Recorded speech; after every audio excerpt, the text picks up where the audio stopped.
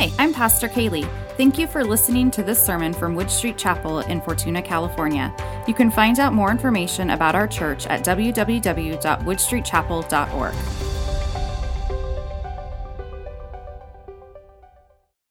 So it is great to be back with you. I was planning to be away last week, but just for different reasons, then I actually wound up coming down ill, unfortunately, so I didn't get to go to men's retreat, but Kaylee did exactly as well as I knew she would. This morning, we're going to be continuing our study on the book of Daniel and what it means to have courage in the midst of chaos. Today, as we study Daniel chapter 3, we find ourselves faced with a pretty popular Sunday school story. I would say most people, even outside the church, are familiar with Shadrach, Meshach, and Abednego in the fiery furnace. Right? That's something that we maybe have a clear understanding of what's going on. We're going to refer to them as Hananiah, Mishael, and Azariah, and they are thrown into the fiery furnace because they chose not to do what the king in that time had commanded them to do. We're going to see this morning that these men risked their lives when they refused to worship the idol, the golden image that was put in front of them. And when it seemed like God had abandoned them in their suffering, He actually met them within it. This morning, before we read through the text, we need to go back first to look at chapter 2 and what Kaylee shared last week. For those of you that weren't here, that in chapter 2 of Daniel, there's a specific dream that King Nebuchadnezzar has, and this dream is about a statue. And there's these different components of the statue that represent different empires in that time and what's going to happen to them. And so there's this head of gold that represents Babylon, this chest of silver that represents the Medes and the Persians, this belly of bronze, which is Greece, the legs of iron is ancient Rome, the feet of iron and clay is modern, or I would say revived Roman Empire, and some even say that could be looked at as present day, all the way up to today. And then we have this crushing rock that comes and it destroys the statue, and that crushing rock is the kingdom of God, showing that all of these kingdoms are temporary. And what's important to take note of this morning is the head. The head is a head of gold, and that represents the Babylonian Empire. And so King Nebuchadnezzar is given the interpretation of this dream, and it's shared with him what this means. That you are present here in this time, in this kingdom. God has placed you there for a reason. But you're not going to last forever. There are going to be these other kingdoms that come.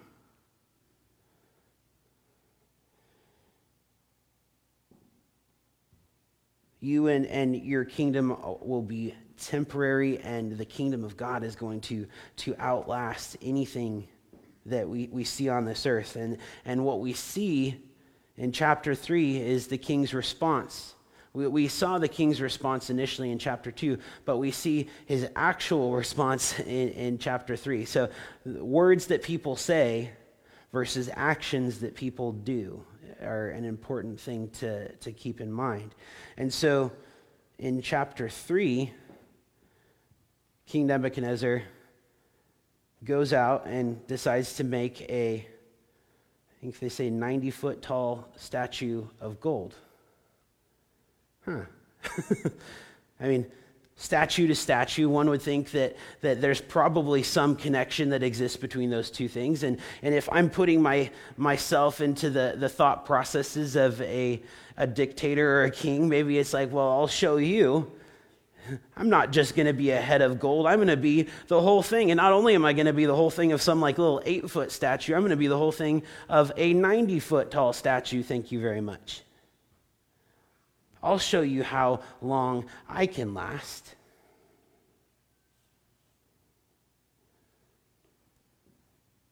The response to being placed in a position of power for a time, for a season, the response is, this is not enough.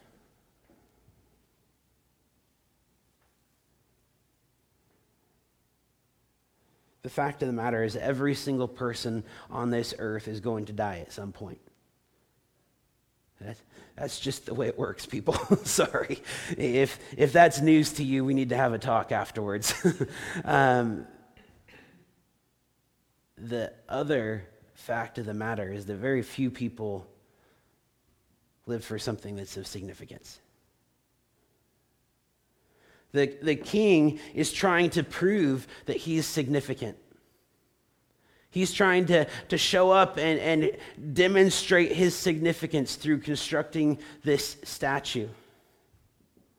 But what we see here is 3 Hebrew men demonstrating God's significance through their actions. We're going to start with Daniel 3, 1 through 12. King Nebuchadnezzar made an image of gold, 60 cubits high and 6 cubits wide. That's 90 feet high and 9 feet wide. And set it up on the plain of Dura in the province of Babylon. He then summoned the satraps, the prefects, the governors, the advisors, treasurers, judges, magistrates, and all the other provincial officials to come to the dedication of the image he had set up. So the satraps, prefects, governors, advisors, treasurers, judges, magistrates, and other provincial officials, there's a lot of repeating like this, assembled for the dedication of the image that King Nebuchadnezzar had set up, and they stood before it. Then the herald loudly proclaimed, nations and peoples of every language, this is what you are commanded to do. As soon as you hear the sound of the horn, flute, zither, lyre, harp, pipe, and all kinds of music, you must fall down and worship the image of gold that King Nebuchadnezzar has set up. Whoever does not fall down and worship will immediately be thrown into a blazing furnace. And therefore, as soon as they heard the sound of the horn, flute, zither, lyre, harp, and all kinds of music, all the nations and peoples of every language fell down and worshipped the image of gold that the king had set up. At this time, some astrologers came forward and denounced the Jews. They said to King Nebuchadnezzar, "May the king live forever, your majesty has issued a decree that everyone who hears the sound of the horn, flute, zither, lyre, harp, and pipe, and all their kinds of music must fall down and worship the image of gold. And whatever he does, and whoever does not fall down and worship will be thrown into a blazing furnace. But there are some Jews whom you have set over the affairs of the province of Babylon, Shadrach, Meshach, and Abednego, who pay no attention to you, your majesty. They neither serve your gods nor worship the image of gold that you have set up." What does the world need right now? A 10-story tall statue of me. I mean, it's kind of silly, right? I think the king has a little bit of an attention issue. You know, it's those people that are driving those cars where, you know, you hear them coming before you see them, and the bass is like shaking the windows of the shops as they go by. They have an attention issue. The king was discontent with the reality of his reign being for a season. And so he attempted to enshrine himself among the land and among the people. Just think about this for just a minute. I could have asked Oliver to make us a statue out of Legos this morning that modeled this 90-foot statue that King Nebuchadnezzar made. And if I brought this statue up this morning and said, okay, we're going to worship this today instead of what we're normally used to doing, that'd be weird, right? Like, man, that's just a statue that your kid made out of Legos. What's so different about this statue. They didn't have Legos back then, so they had to get a little bit more creative. So they just used blocks of stone that they plated with gold. So interesting thing about this statue, it's more than likely not 3D. It's not three-dimensional. More than likely, just because of how tall it is and how thin it is, it's probably a relief in a mountain. So there's probably a mountain that they've cut into, and we have the 90-foot tall, 9-foot wide statue that is now, they don't have to worry about trying to support it. It's just there. And then they have it plated with gold, because 90 feet tall, 10 feet wide, 9 feet wide, that's a lot of gold, like more gold than they would have. And so they would hammer it super, super thin, put it on top of the stone, and then that's how they would have typically constructed something like that. And so, I mean, it was just biblical Legos that the king put together and said, hey, we're going to worship this today. And it doesn't say that it was an image of him. It's not like he necessarily made an image of himself. More than likely, it was one of their gods. Marduk is, a common thought. But he just decided to put something together and decided to make this proclamation.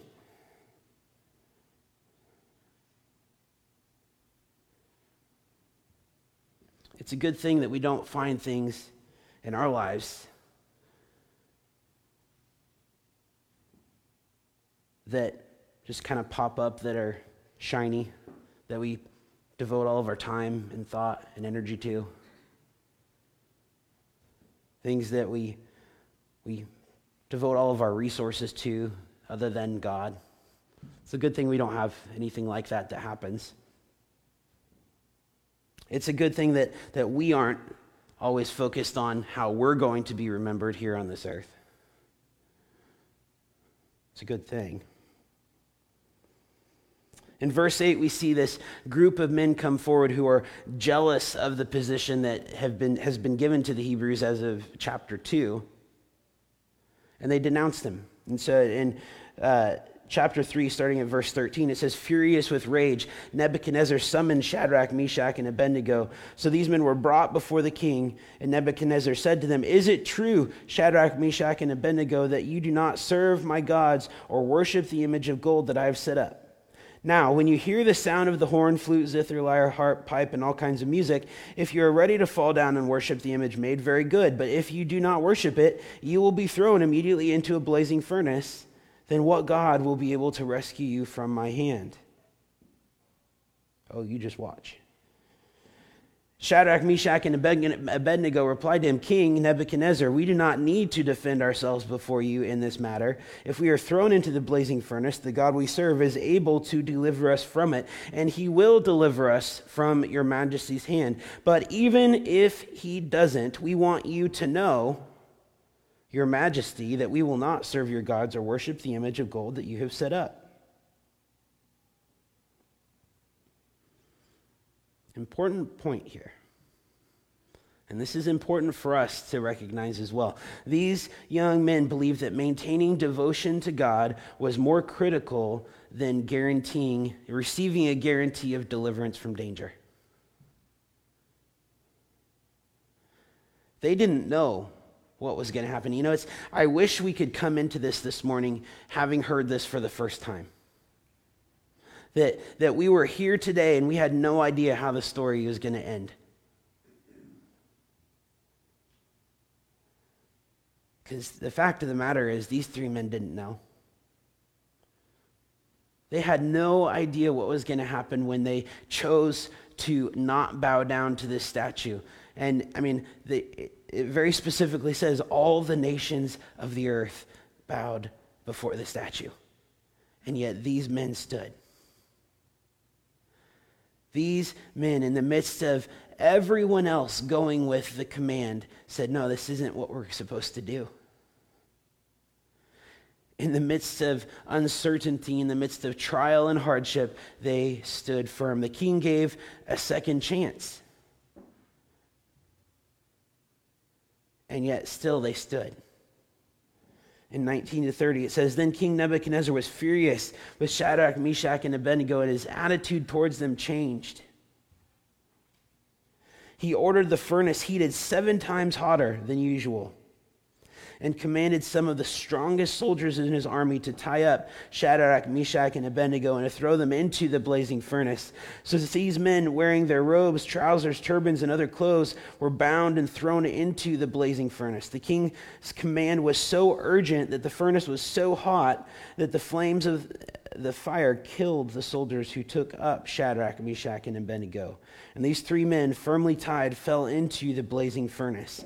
And then King Nebuchadnezzar leapt to his feet in amazement and asked his advisors, 'Weren't there 3 men that we tied up and threw into the fire?' And they said, 'Certainly, your majesty.' And he said, 'Look, I see 4 men walking around in the fire, unbound and unharmed, and the 4th looks to be like a son of the gods.' And Nebuchadnezzar then approached the opening of the blazing furnace and shouted, 'Shadrach, Meshach, and Abednego, servants of the Most High God, come out, come here.' And so Shadrach, Meshach, and Abednego came out of the fire, and the satraps, prefects, governors, and royal advisors crowded around them. And they saw that the fire had not harmed their bodies, nor was a hair on their heads singed. Their robes were not scorched, and there was no smell of fire on them. And then Nebuchadnezzar said, 'Praise be to the God of Shadrach, Meshach, and Abednego, who has sent his angel and rescued his servants. They trusted in him and defied the king's command, and were willing to give up their lives rather than serve or worship any god except their own. Therefore, I decree that the people of any nation or language who say anything against the God of Shadrach, Meshach, and Abednego be cut into pieces, and their houses be turned into piles of rubble, for no other God can save in this way.' And then the king promoted Shadrach, Meshach, and Abednego in the province of Babylon." God miraculously saved. God miraculously rescued. And in doing that, in miraculously saving from the fire, his power becomes undeniable among the people. It's like, well, am I going to choose to worship that statue that the king just made out of Legos, or am I going to worship the God who just rescued these men out of a burning furnace? Option 2, thanks. In terms of the furnace, it's kind of interesting. The gardens of Babylon are an ancient wonder of the world, and a lot of that has to do with the glazing, the glasswork that was done on these huge blocks of stone. And what they would do is they'd have these furnaces that were big enough to put entire blocks of stone that people would drag into being part of a wall. So, 2-3 ton blocks of stone that they would color and then bake in these furnaces. And so typically these furnaces had a spot where something could be dropped into, and then they could be pulled out of. And so what would happen is, in executions, people would just get pushed in, because it's a little hard to push somebody into fire without them just coming back again. And so they would get dropped in, and then you had a door that you could open to remove things. And so generally, that's the thought, is that they were dropped into this furnace that was heated 7 times hotter. And so when it opened, it blasted the guards that were dropping them in. And then they opened the doors at the bottom, and they were able to walk out. So even beyond that particular location and this particular structure that the king built, the human heart is determined to make a big deal about itself. If we think about that statue that's being built, what is that statue doing? It's declaring the king's greatness. It's declaring the greatness of the people that built it. It's declaring the wealth of the area. We're so wealthy that we can put a gold statue on display. Declares the ability of the people. We have the ability to do something this monumental. Can you think of another time in the Bible where people came together and they demonstrated their ability, and they demonstrated their worth and how great they were to the point where they were ready to build a structure to come to heaven. Yeah. Just talked about it in Sunday school, actually. Now let's stop for just a minute. Babel sounds pretty similar to something else, right? Babel is Babylon. It's the same place. Most scholars believe that where the Tower of Babel stood is where the kingdom, the empire of Babylon was during that season in today's modern-day Iraq.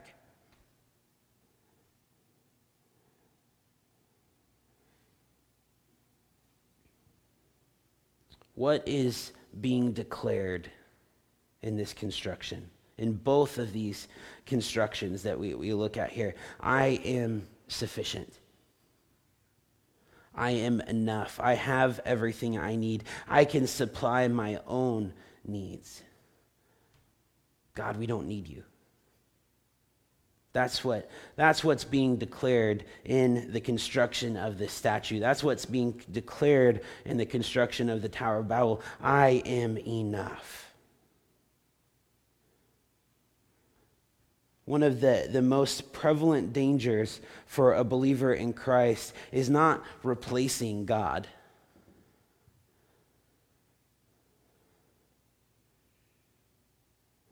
but reprioritizing him. You notice there is never anything that King Nebuchadnezzar said about you're only allowed to worship this statue. He never said, hey, you need to get rid of the worship and the celebrations that you do to worship your God. He just said, I want you to add this in, and I want this to be first. As a follower of Christ, there is a constant tendency for me to run after anything that glitters or shines. Or to try to point to myself as being glittery and shiny.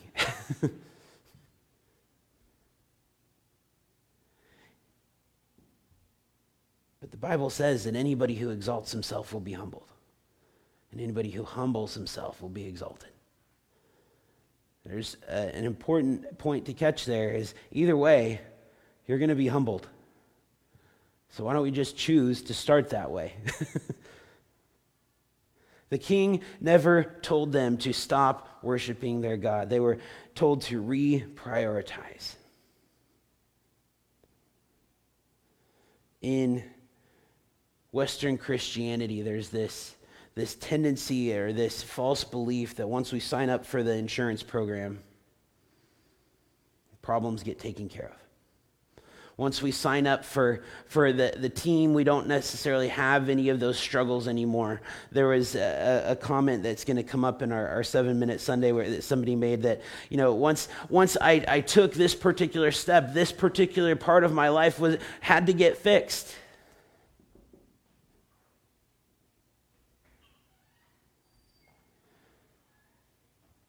But what we see here is that it doesn't work that way.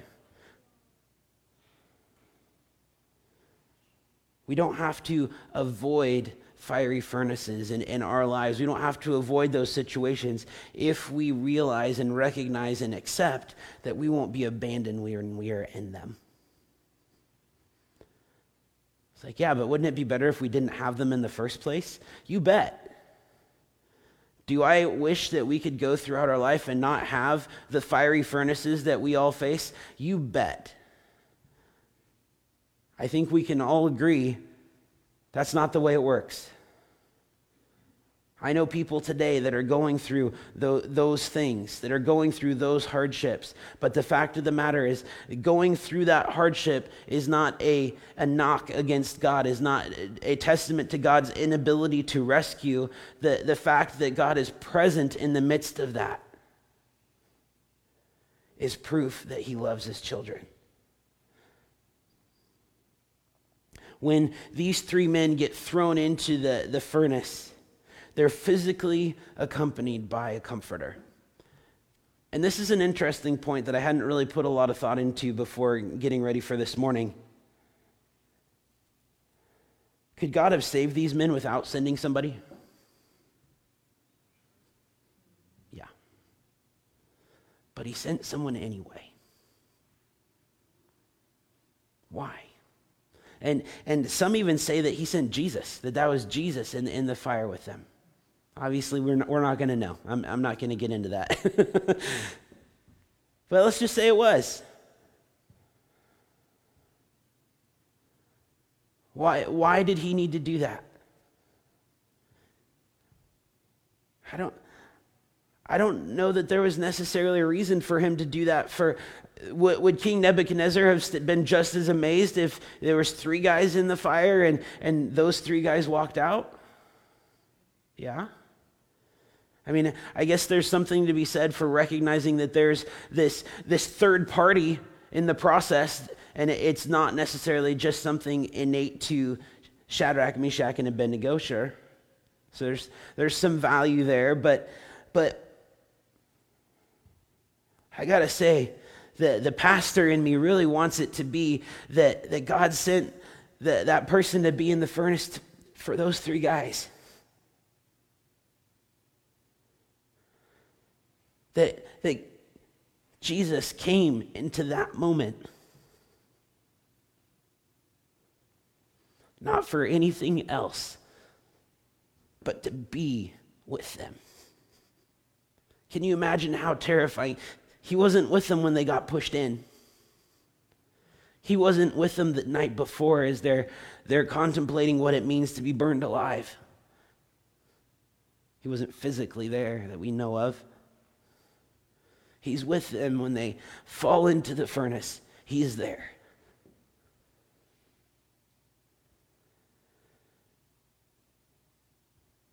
Why send someone to physically be present? Because God is true to his name.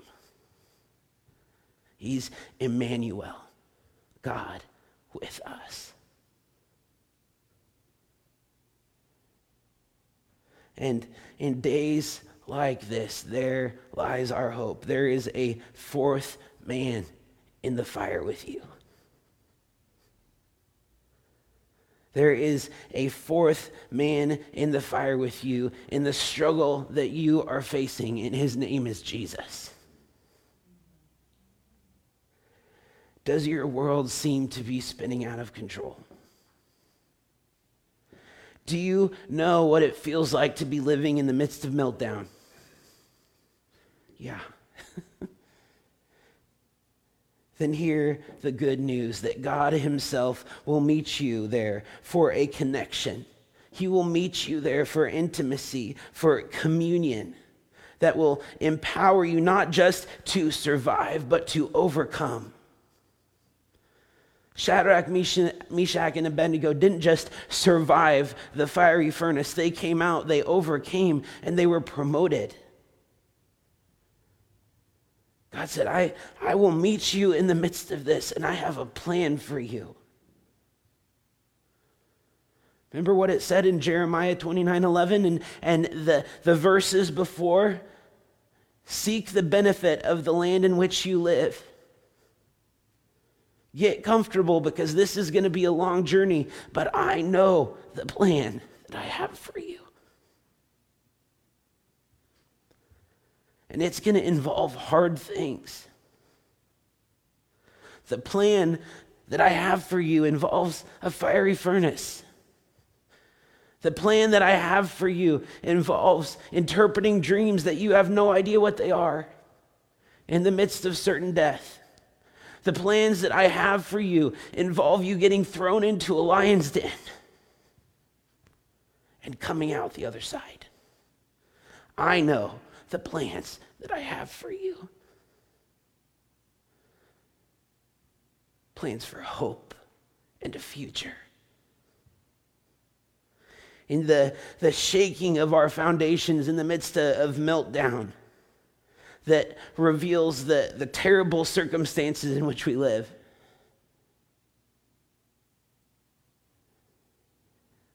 We have a 4th man in the fire with us, a 4th man who has shed his blood for us. Jesus Christ comes and he brings grace. He brings peace. He brings hope. He brings restoration, and whosoever will may come. Like that song we sang this morning, he's our rescuer.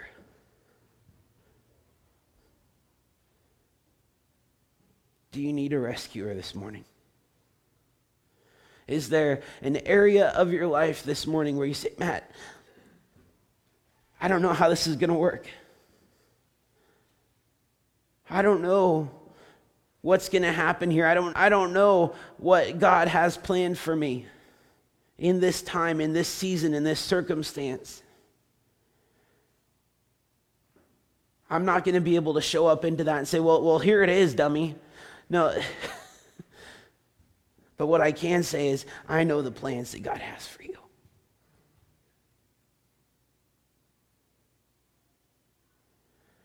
And that in the midst of that, you are not alone. Maybe the friends that you have will fall away, like Job. Maybe your family will fall away. But there is one who is with you in the midst of that circumstance that will never leave you or forsake you. Let's pray. Heavenly Father, we come this morning and we recognize our need. Our need, our reliance on a rescuer.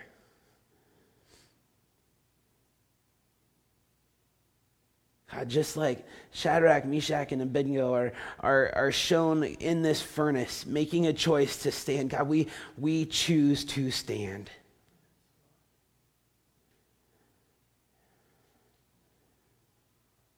We put on the armor that you have called us to put on, and after having done all of those things to stand, God, we stand. God, we have courage in the midst of the chaos of this world. Lord, there is an entire world that is completely lost, that is completely without you. God, we stand in the midst of that world, but it is not our home.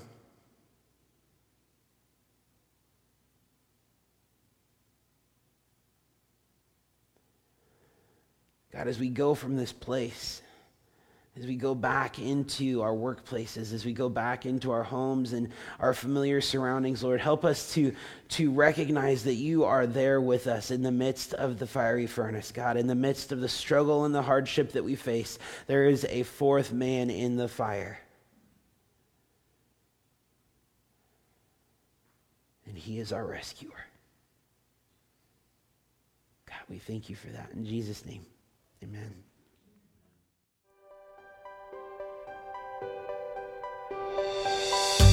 Thank you for joining us today. If you'd like more information about Wood Street Chapel, check out our website, woodstreetchapel.org, or email us, info@woodstreetchapel.org. Connect with us on Facebook to stay in the loop.